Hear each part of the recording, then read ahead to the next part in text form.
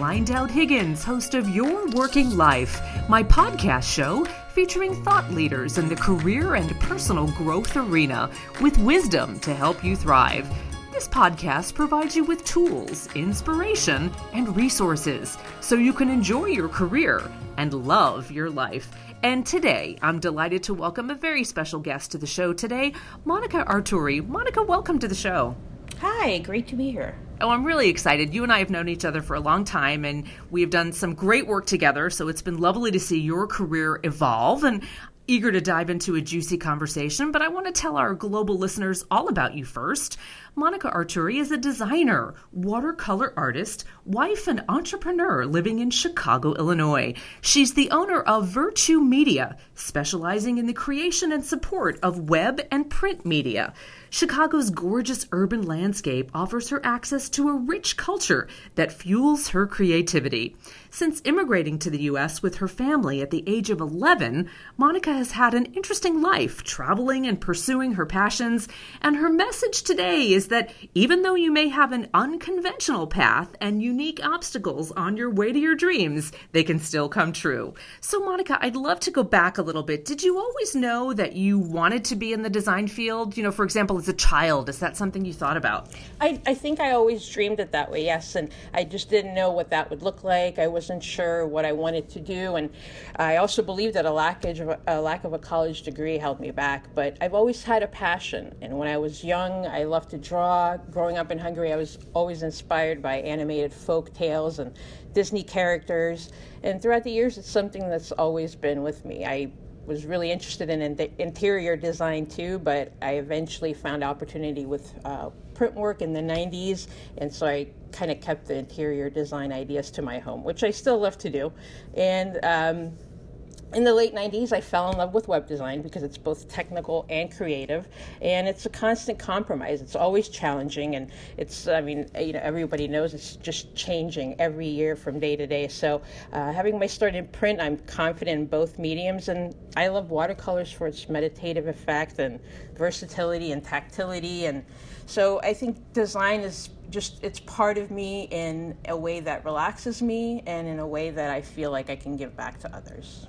Well, what is so cool, too, I love how you talk, in the intro about Chicago's gorgeous urban landscape. And I feel like we can see through your eyes in some of your creations, whether it is web design, print, or, for example, your watercolors. So it's pretty cool to be able to see through your lens. But immigrating to the U.S. from Hungary, did you have such a cultural shift that was relevant to your art and your design? Did that impact your work? Well, I moved here at such a young age that I think culturally there was a big change. At first, when we left Hungary, we lived in Austria at an immigration camp, and so I had to kind of get accustomed to that culture in a very small town, kind of a farming town. And then we moved to North Carolina. Again, it was just it's one culture change after another, and I think having all of that information in my head, drawing and being creative, allowed me to let it out in a way that I didn't have to verbalize it. I didn't have to explain it. I didn't have to really understand it either. It just allowed me to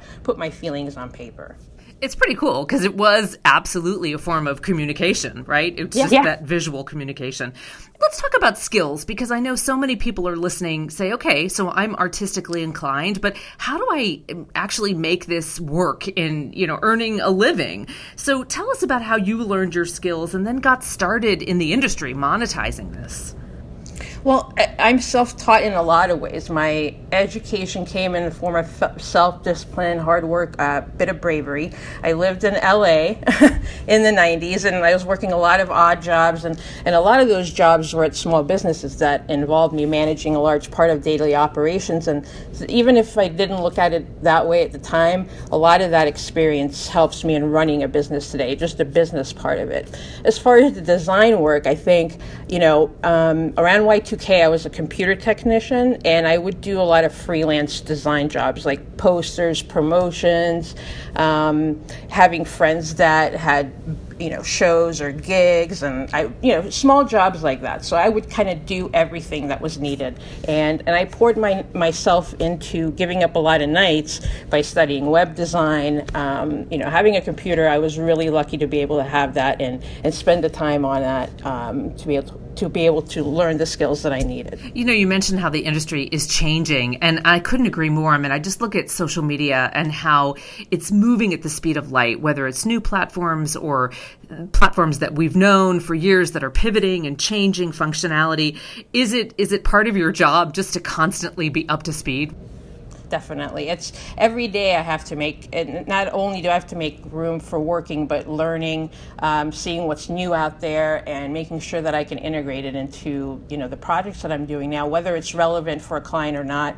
Sometimes there's so many new things, you might not need everything. So it's kind of my job to filter some of that and make sure that I pass along what needs to be, and then, keep it important for my clients as well. Keep it relevant. So you now run Virtue Media. Tell me about owning the business and running that. That's a whole different set of muscles to be flexing. Yeah. We talked about all the changes over the last 2 decades, and I'm so glad that I've been able to stick with it. I've done so much freelance, and then I started Virtue Media because I wanted to really grow and really have some stability and build longer relationships with my clients. I think my upfront honesty, my hard work ethic, my passion that shows through, really makes the difference for them, because my competition these days can be global, it can be big business, it can be people giving away free things. So I really have to kind of get in there and make sure that the relationship stands out among everything else. Well, I think that's huge, not only in the name, but in you walk the talk, my dear. And I think that's so important. I can tell you too. Yeah, but I can tell you from someone who, I'll tell our global audience, someone who has worked with you for many years, that makes a big difference, because there are a lot of options out there, and you want to work with service providers that really care and have that commitment to your success. And that's clear that that's part of your professional values. But what about being an entrepreneur? Give some advice to the millions of people listening that say, how do you get to that point where you say, I'm going to hang my shingle and actually do it? Well, you have to first say that you are willing to go into a room full of people and shake hands with people you don't know. You have to be willing to do things that maybe you're not very comfortable in, but brave enough to say that you can. So I think just having that bravery and confidence, even if fake it till you make it, it really, that's the trick sometimes, because you have to believe in yourself. And I think that's, and once people see that you can do that, they'll be able to trust you and give their confidence to you. Well done. I think confidence is such an important factor in all career fields, but certainly for those of us that are entrepreneurs and business owners, because if we don't show our confidence, right, how can we attract clients? Exactly. And I say sometimes, because I have a lack of a degree, and maybe sometimes in college people build up that sort of experience and confidence and networking, you have to go and do that out on your own. So and it might be a little bit more difficult, but it might open you up to new opportunities as well. So, great advice. So, what about watercolor? I've seen your watercolors, and they're just so beautiful. It seems very reflective and contemplative. That's the impression that I get. What inspires you about the watercolors, and why do you choose that particular medium? I think I chose it because it was early on. It was really inexpensive, as opposed to buying oil paints, which are super expensive. So I think maybe it started out from that, and I think watercolors are something that you even work with as a child. So I think it's just something that I'm familiar with. I love its fluidity. I love that you can paint it dry, you can paint it wet, and it's just very versatile. And it's sort of many people tell me that it's unforgiving. So. I'm okay with that, but as far as how it makes me feel, I love putting colors on paper. I love bright colors. I try to focus everything.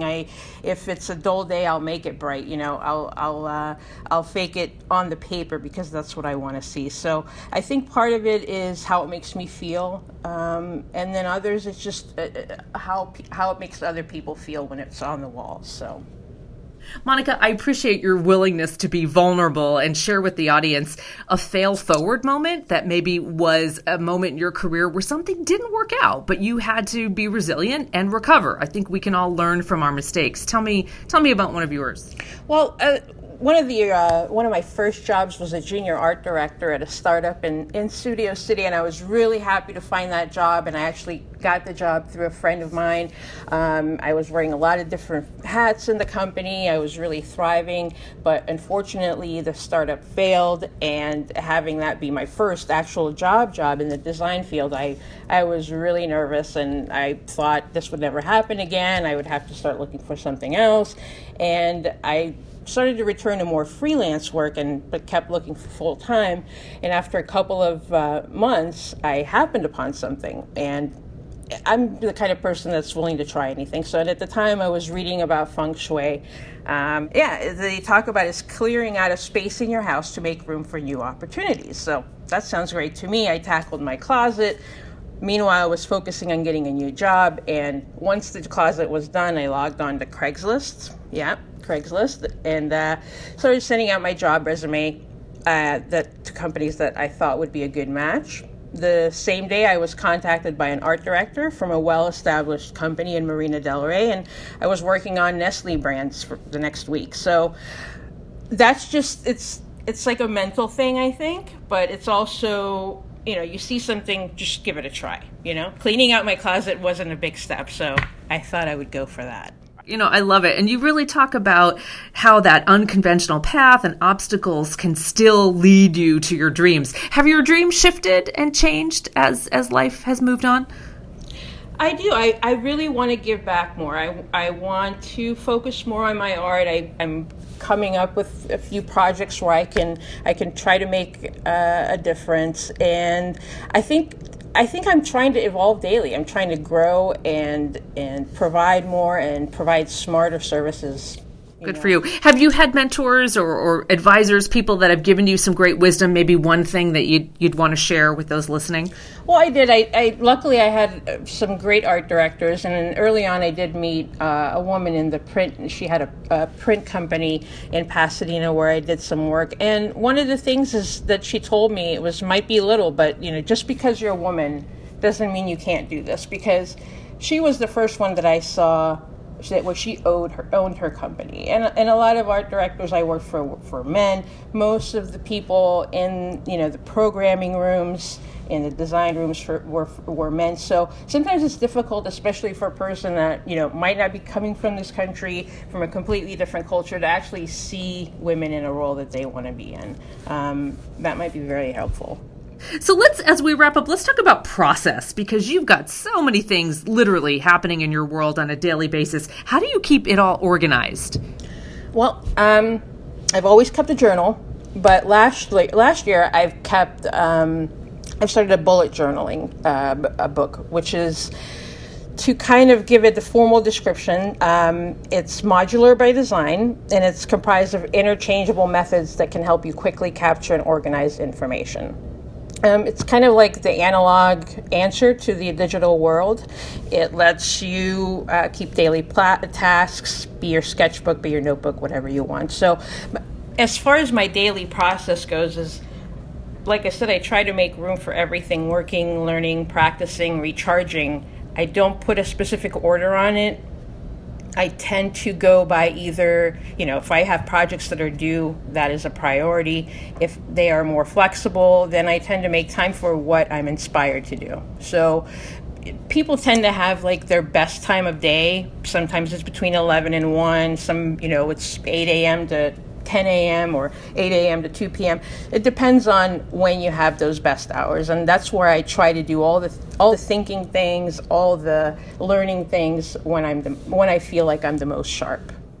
So, Monica, help our audiences understand how they can follow you online. You've got some great social media platforms that you put a lot of good content out, and of course your websites. I do. I have my website for virtuemediainc.com, where you can see some of my portfolio work, also get in touch with me and see some information about my services. And at monicaarturi.com, MONIKAARTURI.com is where I have all my watercolor artwork, and you can also access my Instagram and Facebook pages there. And for my watercolors, I'm working on a project for Flint to bring awareness to the water crisis that's going on there. And you can check that out at flintartproject.com. More information is going to be available about that, and there's some blogs that you can read to kind of follow my progress. So I look forward to sharing all that with you. And, if you're ever in Chicago, you'll probably see me when the weather's nice out there sketching and taking photographs or just hiking away. So thanks. Fantastic. Monica, what a joy to have you on the show. I wish you continued success. Thank you for sharing your story. And I want to thank all of you for tuning in to Your Working Life, where my goal is to help you design your career destiny so it doesn't happen by default. The show is now available on iTunes, YouTube, Podbean, and Stitcher. And be sure to subscribe so you get new shows every week. I'm Caroline Dowd Higgins. Take good care.